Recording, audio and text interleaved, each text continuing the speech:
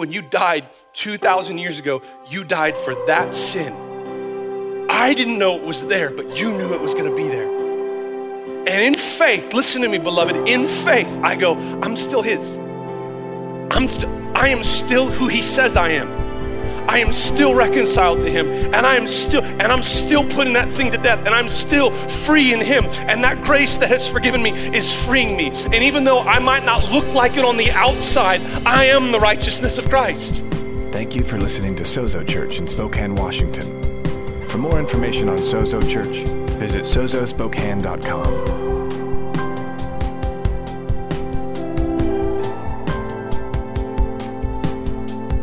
And his purpose is that he wants to build such a stage. He wants to paint such a backdrop that we would chase at the chance of being able to stand upon it and before it with all of our lives.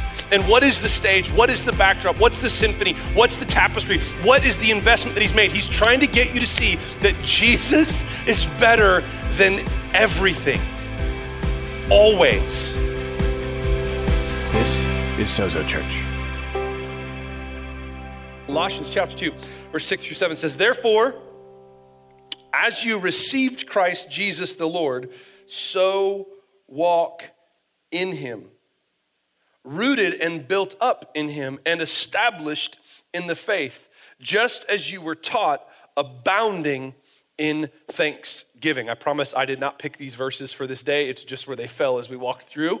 But let's read that one more time, just because this is where we're going to be spending the entirety of our morning together. It says, therefore, as you received Christ Jesus the Lord, so walk in him, rooted and built up in him and established in the faith, just as you were taught, abounding in thanksgiving.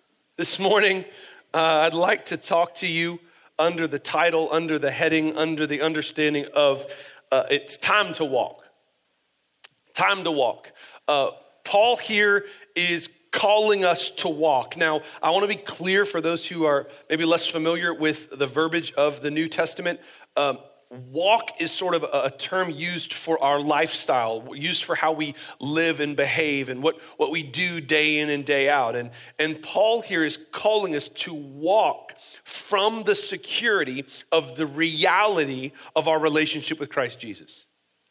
He's calling us to this. Make no mistake, Paul, listen to me, is calling us to live differently because we've been reconciled. Now, I'm not going to shy away from that. We're not going to pull back from that. There is a rightful response to the reconciliation that takes place in the life of a believer. We ought to live, walk, behave differently if we truly believe the gospel.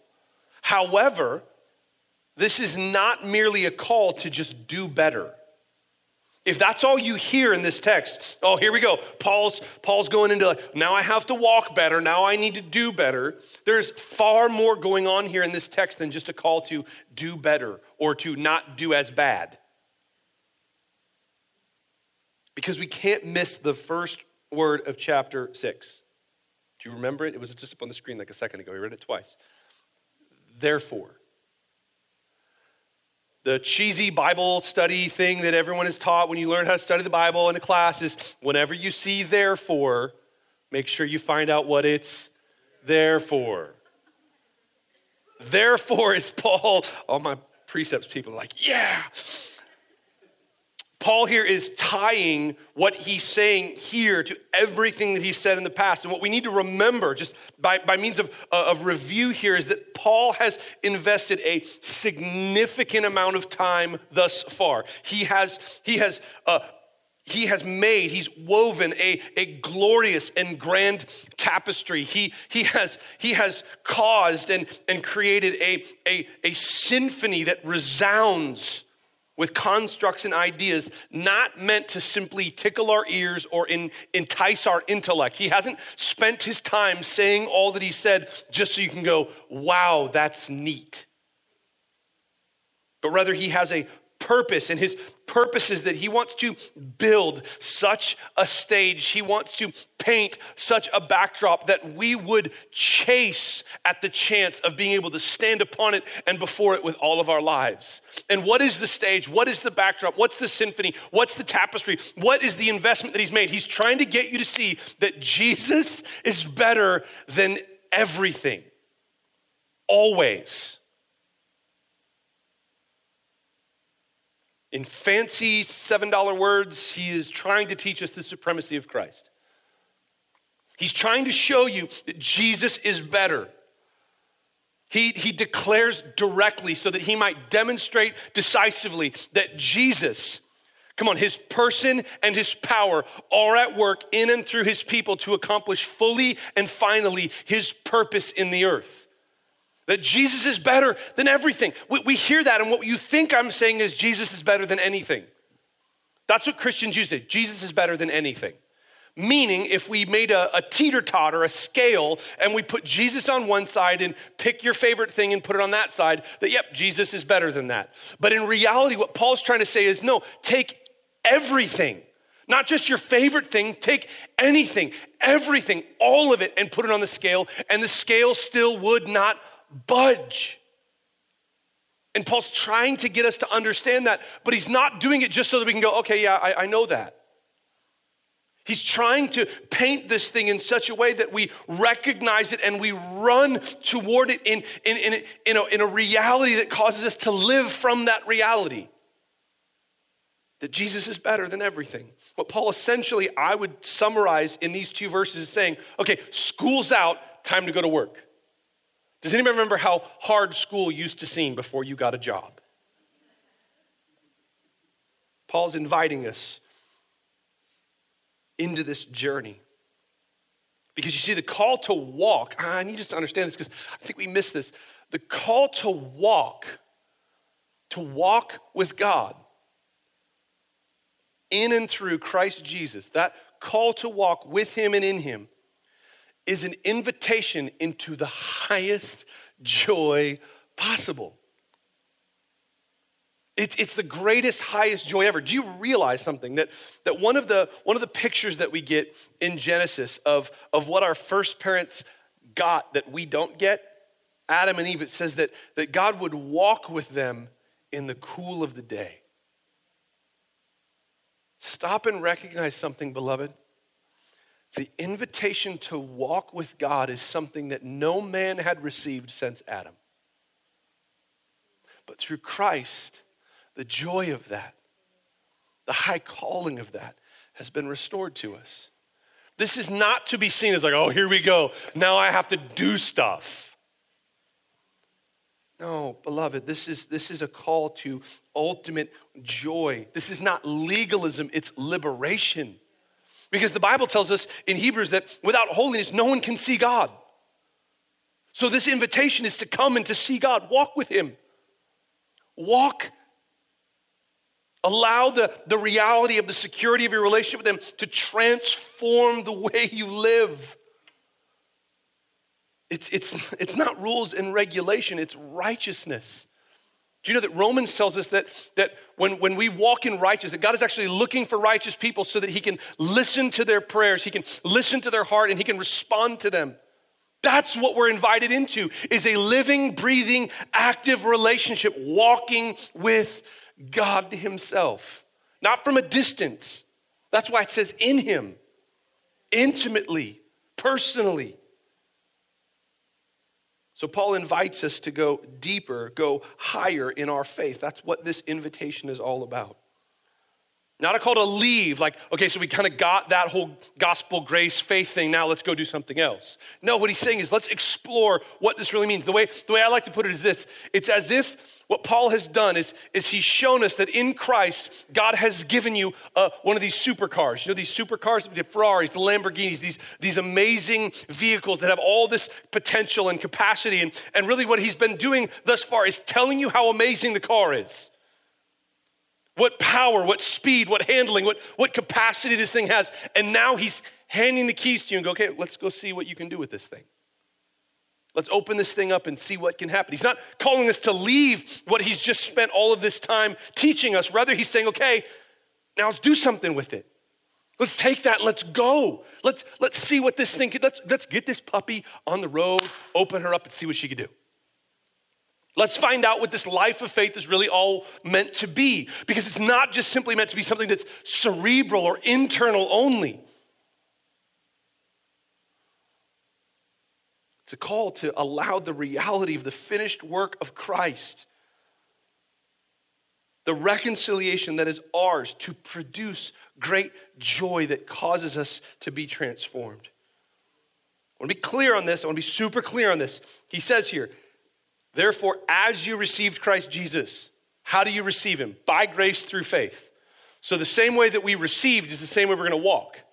So you don't even have to learn a new skill. Hallelujah. Any simple people in the room excited that I don't have to learn something new? I can just take what I already know and just apply it here. I like that. So by grace through faith, he does it in my doing it. That's our simple way of saying by grace through faith. He does it in my doing it. It's his work. It's his power at work in me, both to will and to do all that he desires for me. It's a gift. It's nothing I can earn. Simply walk it out. Well, Paul's going to actually kind of unpack that for us here. Paul tells us 4 ways that we walk. He gives us 4 ways. In this passage, 4 simple ways that we walk. He says you walk rooted, you walk built up, you walk established, and you walk abounding. That's how we're called to walk. If you want like a framework, you need to unpack this whole idea of walking thing for me. If it's not just rules and regulations, if it's not just legalism, then kind of unpack it. Well, let's dive in here. I'm going to go as fast as I can through this because I know we have a potluck after this, and y'all get mad at me when I make you late for the potluck. I don't know why. You already have food here. You don't have to drive anywhere else. You'll get food faster today than you would normally. So first, walk rooted. What does it mean to walk rooted? It means that Christ is to be our source. The idea here is the same as a plant that is put in soil and is called to remain in the soil, let its roots go deep. Let me say this clearly. He produces the power that produces the productivity. If you had the capacity to walk with God by yourself, you'd have done it already. I love you. See, this is the problem with this message, is that legalists hate it because I'm saying it's all God's power. And the less than legalists, the liberalist people, when it comes to grace, go like, no, it's not about walking at all. No, it is. I'm going to make you all mad today. Merry Christmas. The call is to first walk. If we're going to walk, he says, walk in him rooted. We have to be rooted. How do you be rooted? Well, he goes on later and he tells us, he says, just as you were taught. If you want to be rooted, we spent a lot of time talking about this. We have to allow the roots of our life to go deep within him. And we do that through the scriptures. This is not just, we don't just sit around and go, over and over and over again and hope that we somehow are rooted in him. We don't just chant over and over, I'm rooted in him, I'm rooted in him, I'm rooted in him, I'm rooted in him. Doesn't even sound like I'm rooted in him anymore. We go deep here. We take the time. It's why we gave you the booklet that we gave you, to help you, to give you a tool that you can go deeper here. Because he's sufficient. The false teaching that had crept into the church that caused Paul to write this letter was that somehow what Christ had done, who Christ is, all that Jesus is to us and in us and for us and through us, that this teaching crept into the church and said, well, that's not really enough. You need something else as well. And the reality is, we believe the same garbage today. We think, well, yeah, Jesus is great for like Sunday morning or for my spirituality. That's great. But if I want to find satisfaction, I have to find it somewhere else. I need the promotion, the new car, the bigger house, the better relationships. Some of us get really spiritual. I need to be able to pray more or read my Bible more. And what Paul here is saying is, look, Jesus plus nothing is everything. We are called to be rooted in that reality. We're called to stay and to abide and to remain in that reality. I love Psalm 87, I believe it's 7. It says, all my springs are found in you. All my springs are found in you. He's our source. He's our everything. Christ is our source. What it means to walk rooted. I know that sounds backwards, doesn't it? Well, I'm supposed to walk, but I'm supposed to be rooted. It's because you can't walk without having a power source that gives you the ability to walk. So what Paul's saying is you got to find your source in him. Let your roots go deep in him. Study the word, hear it preached, discuss it with other believers. Next, he says we should walk built up. We should walk built up. I would say what he means here is this, that salvation is known through sanctification. Unpack those words. Salvation is known in sanctification. Sanctification is one of those words that we don't like using in church anymore. Sanctification is the process by which our lives are transformed by coming into alignment with the reality of our reconciliation with God. So you're not saved because you're transformed, but if you are saved, come on, you will be transformed. The way Martin Luther put it, he said, we are saved by faith alone, but not a faith that abides and stays alone. I'm reconciled to him because of what he's done for me. But I know that salvation by its outworking through me.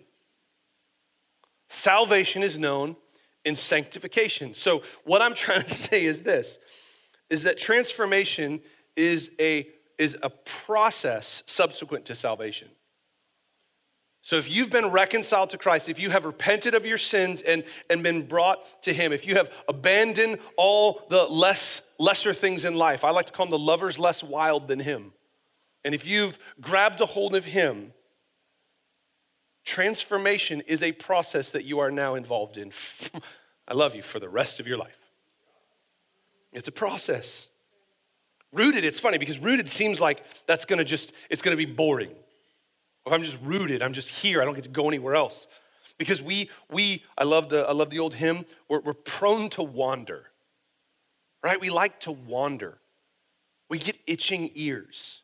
We wanna go hear something else. We wanna go hear this and hear that and learn this and learn that. And I'm not against learning, I'm not against hearing, but when those things rob us of time that we could be allowing our roots to go deeper in Christ, hello somebody, they're actually harming us. And so we can think, well, if I'm just rooted in him, then I'm gonna get bored. But the reality is that rooting is meant to be something that causes growth in us. We're meant to be built up in it. The thing is, though, we need to realize, I love you, it takes time. Some of you need to hear this for yourself, that it takes time. A lot of you, I love you, need to hear this for someone you love. It takes time. The gospel does not promise us that somehow, suddenly, we are reconciled and then all of our issues just go away. Now, there are some things that will be transformed instantaneously. I've shared this before. I was a hardcore drug addict the moment I got saved. I was higher than a kite. And the moment I experienced reconciliation, that was gone. I fully expected to go through withdrawals. I'd done it in the past trying to get off drugs, and I fully prepared myself to go through it, and I didn't have any withdrawal symptoms. I didn't have anything. It was a miracle. But you want to know something hilarious? I still smoked 2 packs of cigarettes a day at that point in my life. And I was like, God delivered me from my addiction. It was great. That one took a little time. There are things that God will deliver us from instantaneously, but there's a lot of things left in our lives that we're called to trust him. Stay rooted, stay planted. Listen to me. The same grace that forgives you is the same grace that frees you. If you're still stuck in a sin, it's because you don't believe you've been forgiven of that sin. Either because you don't really think it's a sin. Hello, somebody. You're like, I know intellectually it is, but it's not really that bad. No, it is that bad because it dishonors him. It stops you from being able to see him, enjoying him. So we're called to be rooted in him. We're called to be built up in him. I love the Psalms tells us that those planted in the house of God will flourish in the courts of our Lord. Being planted leads to being built up. You running around to try to find all this other stuff is not going to lead to you being built up. Be planted. Be planted. Let your roots go deep. Practically, I'm just going to say this. I believe this has application being rooted so that you can be built up in the very simple reality of find a local church and be planted there. And I don't just mean go to the services regularly. You should go to the services regularly. I mean build relationship with other believers in that community. That's why we have belong groups. so that you can find other people and go deep in Christ with other people, be rooted together with one another. But that's a whole nother message. So walk rooted, walk built up. Next is walk established. Walk established. And this, I felt strongly this is for somebody this morning. What it means by walk established is he says, be established in the faith. What I think he means is that we overcome failure by faith. This is for somebody. Right now you're feeling like, yep, this is me. I need to start walking. This is my time to walk. I need to walk. I need to be rooted. I need to be built up. And here's the deal. I love you. It's the deal. You're going to fail. I love you. You're going to fail. You're going to fall. You're going to go, I am never logging in and looking at that stuff again. And then you're going to do it. I'm never going to lose my temper with my kids again. I'm done with that. I'm going to walk in love. And then one of your kids is going to do that thing that makes your left eye kind of twitch. And you're going to lose it. You're going to go, man, I am going to be a faithful witness of the gospel to my friends and family. And your family's going to walk up to you and go, what is it you believe again? And you're going to totally chicken out. You're going to fail and you're going to fall. This is why I think Paul says you need to be established in faith. Because here's the deal. Tell me if you're like me. Tell me if you're like most people I talk to. You fail. You look at the thing again. You think the thought again. You don't do the right that you should do. You do the wrong that you know you shouldn't do. You fail to be the witness you know you're called to be. You don't give when you know you ought to give. You whatever it might be. Guilt comes in, right? Conviction comes in. And what do? I'll go, I'm going to get up earlier tomorrow and read my Bible more. I'm going to pray like twice as much as usual, and I'm going to go to church for like a week, and then I'll go back to God and tell him how sorry I am. I'll try to, what I mean is this, you're going to try to earn somehow, show that you're worthy of being forgiven. I'm really, really sorry this time. But here's the deal, I love you. You've never been worthy of being forgiven. You are unworthy of forgiveness. The reality is, he doesn't care. So the right answer is to be established listen to me, he doesn't say be established in your ability to walk. He says be established in faith. So what would that look like when you fail? What that would look like is this. The moment you fail, the instant, the second you recognize I blew it, you don't go, okay, I'm going to somehow earn his forgiveness now. I'm going to show him that I'm really sorry. I'll cry. I don't do that very well, so I'll cry. I'll chop onions and cry. I'll read the Bible, and this time I'll do it in the King James. No, what you do at that moment is you run to him in faith, believing that, no, Jesus, you, when you died 2,000 years ago, you died for that sin. I didn't know it was there, but you knew it was going to be there. And in faith, listen to me, beloved, in faith, I go, I'm still his. I am still who he says I am. I am still reconciled to him, and I'm still putting that thing to death, and I'm still free in him, and that grace that has forgiven me is freeing me. And even though I might not look like it on the outside, I am the righteousness of Christ. And that's not an excuse to stop walking. That's the way we walk. That's how you keep walking. Because if you don't do this, here's the deal, there's no power for you to overcome that. So you fall and you just stay fallen for a while. No, the moment of your falling, the very instant, you don't come to him, listen to me, as some sort of groveling, begging, please, if you just forgive me one more time, I won't do it again. I think Jesus is sort of like laughing. I'm going to be totally honest, because he's going like, yeah, you will. I already saw it. But what I said 2,000 years ago is still true. It's paid in full, so get up and start walking again. See, we think we overcome failure by trying harder. But we suck at trying harder. You wanna know why? Because it's harder. And you suck at trying as much as you do now. What do you think trying? I love the phrase, pull myself up by my bootstraps. How does that exactly work in a physical level? You're on the ground, and you're gonna grab your bootstraps, and you're gonna pull on them real hard. Dr. Phil moment? How's that working for you? We don't overcome by trying harder. This is the way I put it for years is we don't overcome by trying harder. We overcome by trusting more. I lean into him in that moment. I go, no, I am still yours. We come boldly before the throne room of grace to find help in our time of need. Not 2 weeks later after we've cried a lot and confessed our sin to somebody else and somehow made ourselves feel like we now earned or are worthy or have somehow made ourselves be able to, receive his grace. Grace that you think you've earned isn't grace. Grace is a gift. That's why he says you need to be established in this thing. You need to be established in it. You say, no, the moment we fall, no, I am a child of God. I am reconciled to him, not because of what I've done, but all because of what he's done.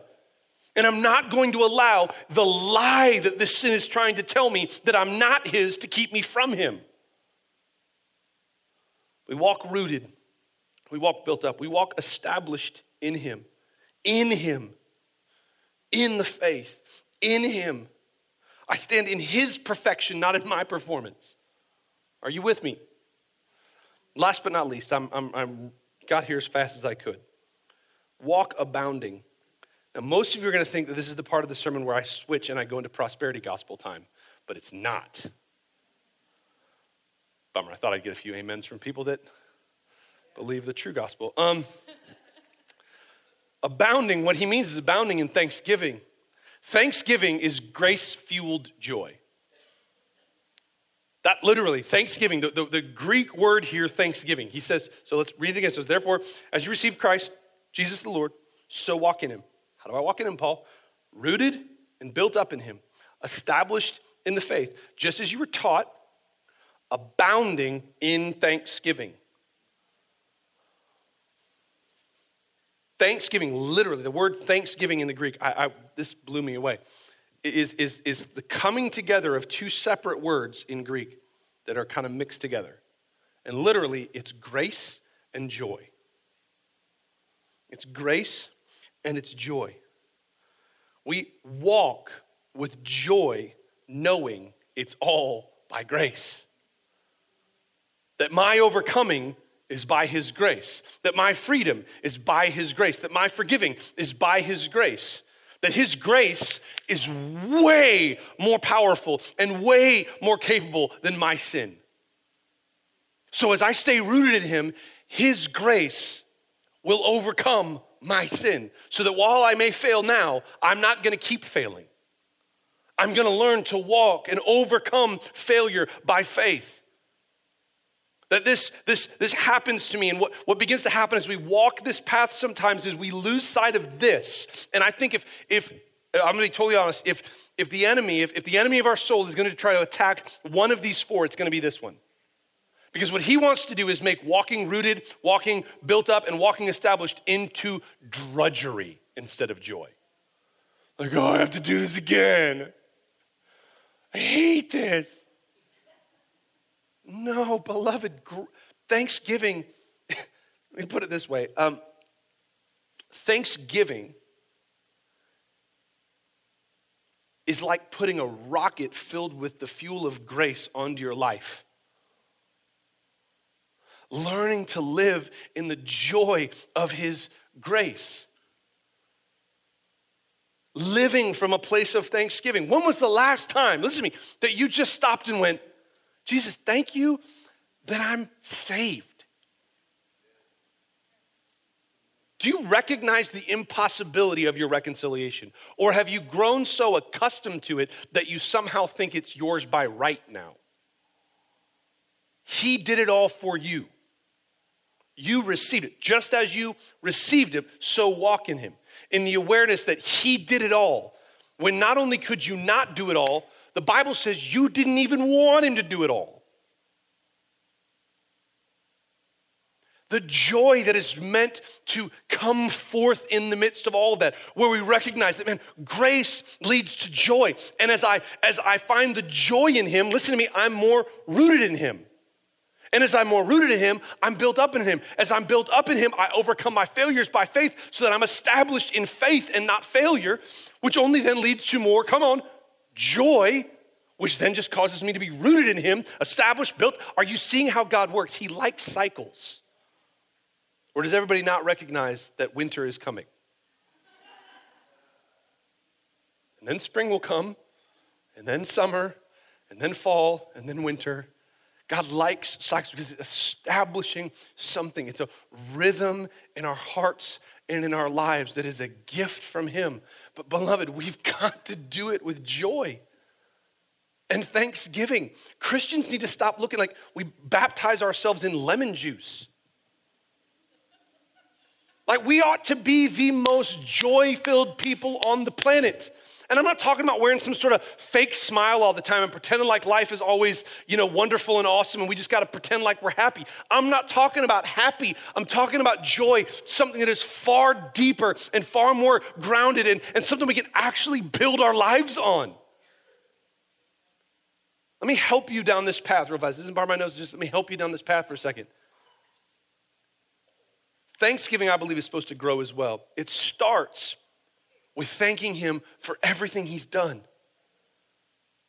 Man, if your worship life, if your thanksgiving life, if your prayer, praise, joy life is running a little thin, just remember all that he has done for you. But listen, it can go deeper than that.